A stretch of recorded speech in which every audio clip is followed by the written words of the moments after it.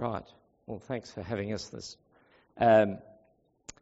You will need your Bibles tonight. Now, Dave just mentioned there's a few resources over in where you have supper. So I'll just let you know what they are. There's a little bit of a discussion guide on this subject that we're looking at tonight, the struggle of prayer. And it goes for this week and next week. It's a discussion that could take 10 to 15 minutes after tonight or 15 to 20 minutes next week on the other topic. So they're not really full-blown Bible studies, but they could be really good conversation starters. And often when you have a conversation about the sermon, it can cement things for you and may lead to you changing what you're doing as a result. So there's plenty of those over there. The other thing is, for each year we do a conference, and 2 years ago we did a conference on reframe work. So it was a whole, what does the Bible have to say about work? And that's a little booklet that you can pick up. It's not the final word on work, but boy, it's got some great things in there. And when we did this conference with about 100 people, some of them said, why didn't someone go through this with me when I was in my early days of work? I didn't understand how God had made me for work and how I could do that. So there's that. And then this year we did Reframe Rest, because we'd worked the year before, so then we did rest this year. And one of the things that fell out of that was learning how to rest, learning how to really rest the way God has designed us to. And that's a sort of a 7-day or 7-session devotion on rest. So you look at a different thing in the Bible each day on rest and build up your understanding of what rest is. Okay, that's my shameless audacity, as we heard before. So let's have a look at this topic of prayer tonight. And I've called this the struggle of prayer. And we're going to look at a few things together. We're going to look at what is prayer in the world. Then we're going to have a look at Jesus' prayer life to see whether we can learn anything from that. We're going to discover what prayer is according to Jesus, what it isn't, and why we don't pray. So, what's prayer generally considered in the world nowadays? What does Jesus say prayer is? What isn't prayer according to Jesus? And then why don't we pray? All right. So, the pandemic and the Ukraine conflict and the potential for other conflict is sort of all knocking on the door at the moment. And anyone who's studied World War II will know that it feels awfully like the murmurings and the rumblings before something like that happening all over again. It's a trigger point. And when you see that footage of, and we're getting used to it now, which is a shame, but when you see the footage of a Western-looking European country bombed out, having absolutely, everything taken out of it, it is distressing. And the leaders get on, and sometimes they say this. They say, our thoughts and prayers are with the victims and their families. And I don't know what they mean by that. I don't know whether it's a token thing or whether they really do mean they pray. But, you don't hear it as much these days, but it makes you think, what do they actually mean by that? What are they saying prayer will do or is? And we live in a world where people might say prayer as a topic, but they won't define what it is for us. And Christians need to understand what they mean by prayer in a climate where we don't have a definition these days. In a recent prayer survey, I asked a whole group of people who are Christians, what do you think prayer is? This is what they came up with. Talking to God, a means of petitioning or asking, an act of faith, a lifeline to my Creator. So, in his book on history and psychology of prayer, Friedrich Heiler, he makes a really interesting distinction. He says, when you look at groups, through history, there are really two types of praying. The first type is tribal or primitive prayer, which is largely spontaneous and very self-centred. The petitioner is securing the divine being for, rain for their crops or something for their prosperity, The second type, he says, is a ritual prayer, which often is part of a more developed society. Its effectiveness is bound up in doing it the right way and repeating the right phrases or getting it in the right order. But the intention is the same as the primitive prayer. You're just trying to secure stuff from a God somewhere to, help you get through life. So what is prayer in modern society? Some people see it as a bit of a self-help therapy. As they pray things through, they work out what they should do with their life. It's sort of like, self-realisation. I become more aware because I've taken the time out to pray about it. Some people, prayer is magic. They put in the right thing and they get the right response out. They do the mantra the right way, the right number of times, and bingo, they get the result that they're looking for. And then they talk about that to people. For some, it's pragmatics.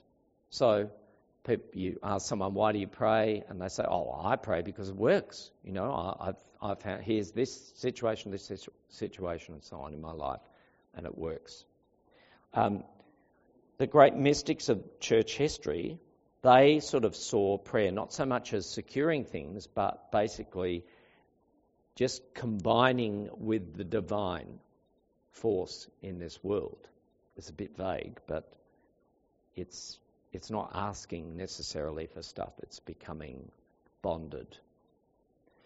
The recent census now says only 44% of Australians identify with Christianity. So what that means is we're living in a world where Christians don't have the preserve on prayer anymore. Prayer is a much, much wider domain for people. So my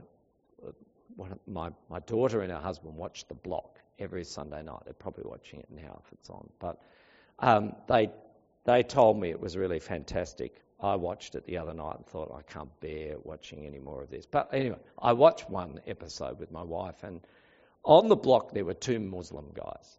And they track all the couples building and renovating these houses. And they interview these guys, and there they are first thing in the morning, the sun's coming up, and they've got their mat out and they're praying to Allah. And then they interview them, and the guys say, well, the reason why we pray is it sets us up for the day. And particularly a day of renovating where we might win the prize, So I thought, the traditional categories of Christians being the prayer people has gone out the window now in our society. The categories of praise and confession and petition that we talked about before, that Dave mentioned in the service when we were going through it, they've been replaced by mantras and mindfulness and writing gratitude lists. And the key is integrating, getting the divine and the human together in the same place. It's quite vague. At the gym that I go to, the guy that I train with, he says when it starts to get hard, go to your happy place. And I think that's what people are doing when they talk about prayer or mindfulness or positive psychology. They're saying, I'm just going to my happy place. The Bible's approach to prayer is utterly different to that. It's based on revelation. In other words, people address a God who has previously shown himself, either his character or his behaviour or both. So listen to Solomon's prayer at the dedication of the temple in 2 Chronicles 6. He says, O Lord God of Israel, there's no God like you, who keeps your promise of love with your servants, who promised to your servant David, my father. And then it goes on and lists what he did with David, his father. That is God. So people in the Bible knew God's character, they knew his past behaviour, and they called on him to behave and to do what he had done with others. All their prayers are built on a known God who has related to people before in history. And our prayer book captures that wonderfully. Most of the prayers, if you open the prayer book, even though the language is a little bit old-fashioned, most of the prayers are based on the Bible and on stories and incidents in the Bible. So listen to this. This is the prayer for in a time of drought. It says, "All things look to you, O Lord, to give them their food in due season. Look in mercy on your people and hear our prayer for those whose lives and livelihood are threatened by drought." And that's lifted straight from Psalm 145, verse 15. So biblical prayer is first and foremost a union with a knowable God. It's personal, it's highly relational. In prayer, our hope depends not on the right technique, getting the right words and the right phrases out, but on the prior promises of a self-revealing God. Prayer is about coming to God empty-handed, where our acceptance is not based on something other than our eloquence, or not based on our eloquence in praying. I love this definition of prayer. This is by Jacques Ellul, who wrote a book on prayer. He said this: "Prayer is a renunciation of human means. It's a stripping bare. It's the abandonment of all human apparatus in order to put myself in the hands of the Lord." Put myself in the hands of the Lord. Abandonment of all human apparatus. That's what he says prayer is. Now, I don't know about you, but I'd like to learn how to pray like that. So let's look at Jesus' own prayer life and see whether that helps us. If you turn to Matthew's Gospel, first of all, let's look at Luke. Go to Luke 11 on page, I think it's 1582, and have a look at this story where the disciples come to Jesus and ask about prayer, because you need to know what's already happened. So what's already happened in Luke 5 is the crowds have sought to hear Jesus and be healed by him, and it says, but Jesus went off to a lonely place and prayed. You go to chapter 6 and it says, on those days, Jesus went out to the mountainside to pray and spent the whole night praying to God. And then you find out the next morning he comes in and he picks his team of 12 disciples based on that night of prayer. In chapter 9, when Jesus takes Peter and John and James up the mountain and he gets transformed before their eyes into who he really is, Lord, and they see all that. And then chapter 10, they go out on mission together, and when they come back and explain what's happened on that mission, Jesus says, well, he just breaks into spontaneous prayer in the middle of the conversation and says, I praise you, Father, Lord of heaven and earth, because you've hidden these things from the wise and revealed them to little children. So, knowing all that, when you get to chapter 11, verse 2, I think you could justifiably read it like this. One day, Jesus was praying in a certain place. When he had finished, the disciples elbowed each other and said, go and ask him how to pray. No, you ask him how to pray. No, you go. Oh, all right, I'll go. Jesus, how do you pray like that? You see, it's the building, simmering curiosity in watching him pray that bubbles over into their question here. And how does Jesus respond? Well, he doesn't say, okay, so we're ready for the unit on prayer in the discipleship manual. Turn to page 1582 and we'll start going through that together now. No, he doesn't. He responds to them and teaches them how to pray. This has been a prolonged experience and exposure to Jesus That's led them to the point of wanting to learn how to pray. They've got an appetite for it. They've got a hunger for it. And he shows them how to pray. It's what we call the Lord's Prayer. It's familiar, but really we have to look at it with fresh eyes. So to do that, let's look at the fuller version. That's in Matthew's Gospel that we have read to us. And you'll find that, oh dear, I had it and now I don't have it anymore. Can somebody tell me where it is? In 1476. So have a look at that with me.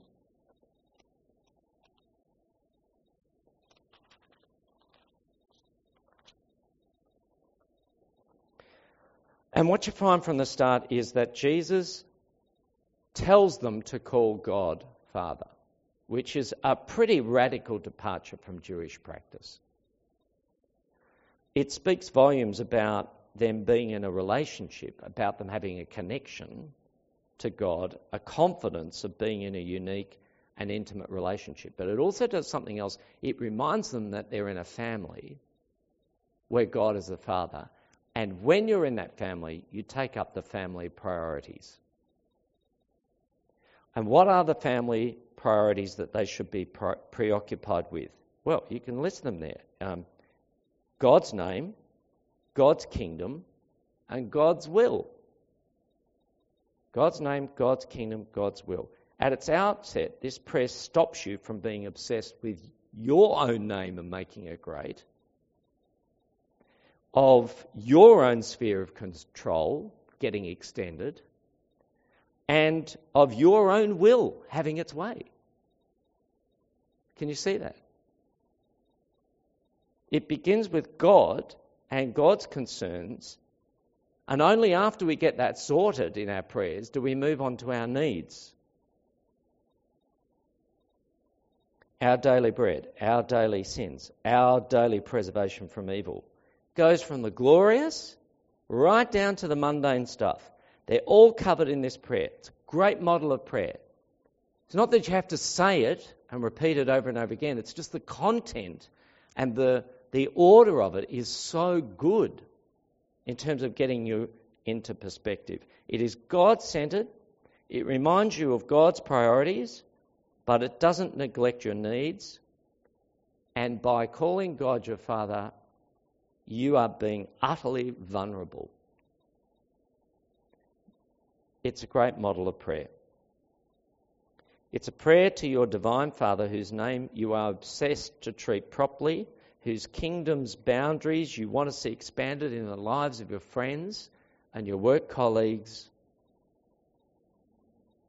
who hears your necessities, who understands your need for forgiveness constantly and here's your call to be rescued. Now, few religions will ever give you a prayer like that, with that sort of intimacy. So, if that's how Jesus teaches his disciples how to pray, why don't we pray? Well, I went to that survey again, and here are the responses. I've got an overactive mind. I have a niggling suspicion that I'm just talking to myself again. I feel guilty. I can't pray. I don't think God is interested. I think what I'm going to ask is superficial. Well, there's some of the responses.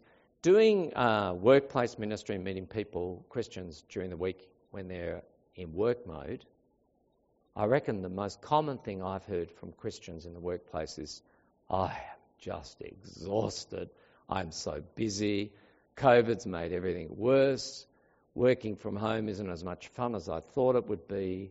I'm trying to run teams and I've got 8 people on a screen and I'm trying to look at them all and I'm exhausted after an hour of trying to read their faces.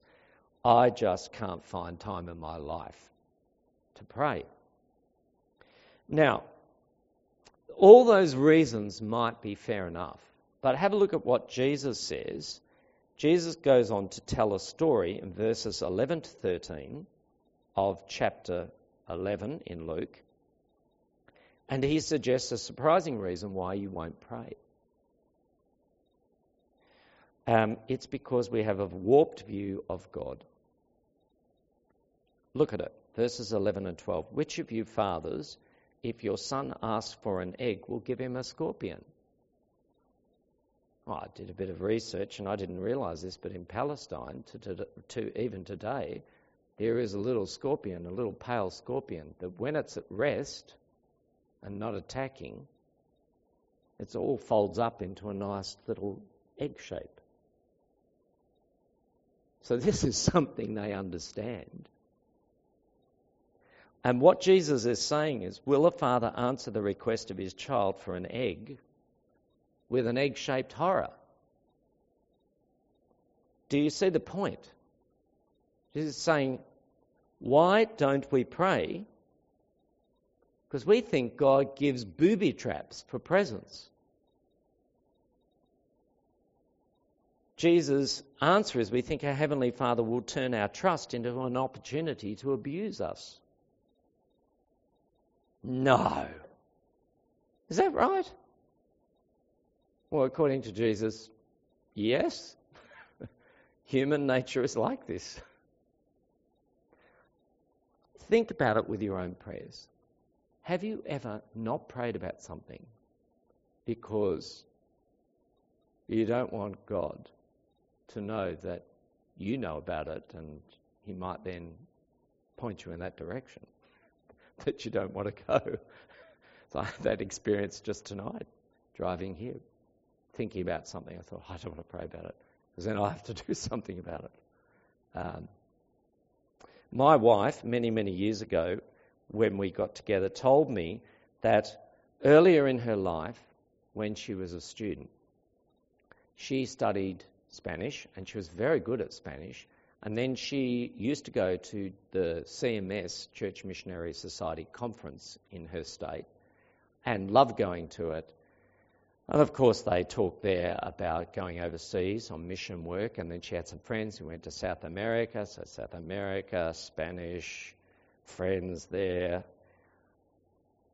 She said to me that she had tied herself up completely in knots because she thought that God would send her to South America precisely because she didn't want to go to South America. When she told me, I said, wow, that's a really contorted view of God and his character. He'd send you to the thing that you hate.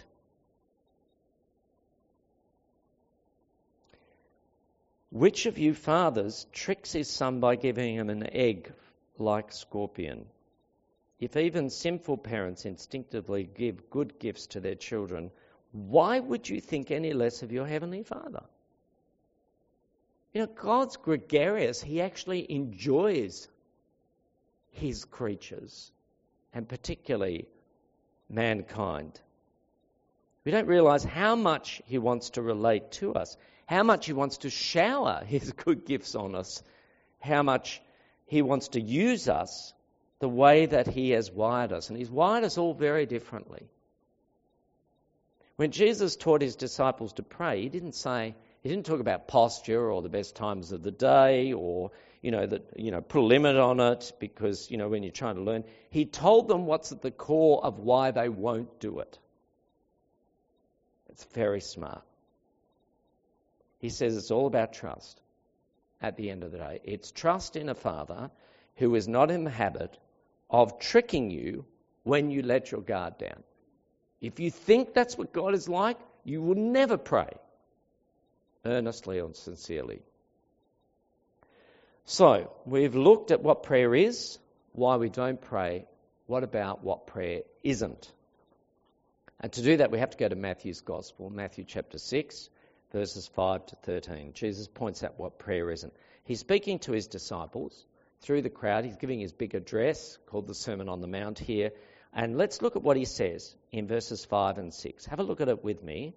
Matthew 6, verses 5 and 6. When you pray, don't be like the hypocrites, for they love to pray standing in the synagogues and on the street corners to be seen. I tell you the truth, they have their reward in full. When you pray, go into your room, close the door, and pray to your Father who is unseen. Then your Father, who sees what is done, will reward you. So there's a few of these in Matthew 6. But it's about the visible-invisible dilemma situation. And in this case, to do with prayer. And Jesus is really underlining who are the frauds in the world of prayer. And he says those people who love the high-vis stuff when it comes to praying. They pray with one eye on the audience. Now, if you end up leading as a Christian in ministries, whether that's CE camp or up here or whatever, you need to be aware that you can be prone to this. I know I need to be. Words to God in the public arena can easily change and be manipulated towards other people in the hope that they will find you more sturdy or robust as a Christian or more theologically crisp, or I don't know. But somehow they'll say, oh gee, wasn't that a good prayer tonight from so-and-so? But we can even do it when we're praying together with other people. I mean, the way that we sit down, the way that we adopt a stance, the way that, we look like, we've got indigestion on our facial expression, whatever it is that we do in the presence of other people to somehow show them that we're praying at this point in time. Jesus says, you need to have God's glory in mind, not yours, when you pray. When Jesus says, shut the door and pray to your Father in secret, he's not saying all prayer has to be private. He's saying, just do it for me. Do it for God, not for others. Not for the praise and approval in the public arena. And I know which one is actually better in the end, which reward is more longer lasting. When else is prayer not prayer? In verse 7 he says, when you pray, don't babble on like the pagans. And I think he's referring to the Romans here and the Greeks. But the original word that he uses here sounds exactly what it's meant to be. So when you say the word in the original language, it sounds like the activity. And the word is battalogio. So it's a battle of words. And he says, don't battalogio when you pray. It's the speech of a motor mouth. It's that sort of speech that just comes out without any thought. It works on the notion that the more you say, the more likely you'll be heard. It's sort of mechanical prayer. And God is not interested in it. I don't care whether you do it with a prayer book or a rosary or in tongues or well-worn evangelical phrases that you've picked up along the way in life. This is not dialogue of a relationship. It's the spluttering of a machine. So two things that prayer isn't. Prayer is never playing to the crowd. And prayer is not being a motor mouth. So we've looked at what prayer is, what prayer isn't, and why we don't pray by taking a good glimpse at Jesus' response to prayer. Being honest, I got this out and started preparing this and thinking, what is my prayer life like at the moment? And so I'm asking you, what's the state of your prayer life at the moment? Being honest. There's a struggle to pray that's referred to in the Bible, but it's different to the one that I often face. It's the struggle in prayer rather than the struggle with prayer. Colossians 4 verse 12, there's this throwaway line at the end of Paul's letter.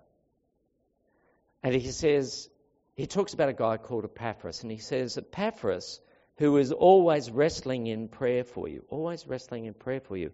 And again, the original word is agonizomai, which is what we get the word agony from.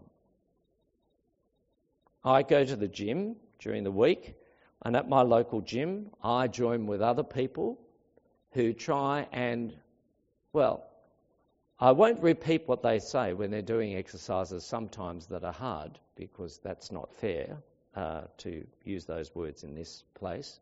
But what they're effectively saying, when they look up and you see their expression on their face, they're saying, agonizomai. They're going through great struggle to do what is required. And that's exactly what the word means. It's the struggle of an athlete. It's not just the physical, it's the mental struggle that's involved in it as well. And prayer is exactly that. Like so many things in life which don't come easy but take time and perspiration and effort to learn how to do well. And we're crazy if we think that prayer is something that we can just get up and do and then stop and then do something else. Overwhelmingly, the Bible portrays people struggling in prayer. Struggling in prayer. Luther, the great reformer, said, "Nor is prayer ever heard more abundantly than in such agony and groanings of a struggling faith." So if you struggle in your prayers, you're in good company. I once asked a friend, what's the most significant thing that you remember about your dad? And he goes, on the days when I got up early, which weren't that often, but when I had to go off to work or do the paper round or whatever it was, he said, I'd go past his study, I'd see the crack of light underneath the door, and I knew he was on his knees, wrestling in prayer over me before God. He said that memory of that has just had a profound impact on my life. Do you want to be a person of prayer? Because in evangelical circles currently, this used to be our marker. But there's a bit of a plight of prayerlessness in the evangelical world. And we need to recover what it means to pray. Will you seek out people who can teach you how to pray? Just as you'd seek out people to learn anything else that's critical for your life. Like the disciples of Jesus, will you make the humble request? Will you say, look, could you teach me how to pray here?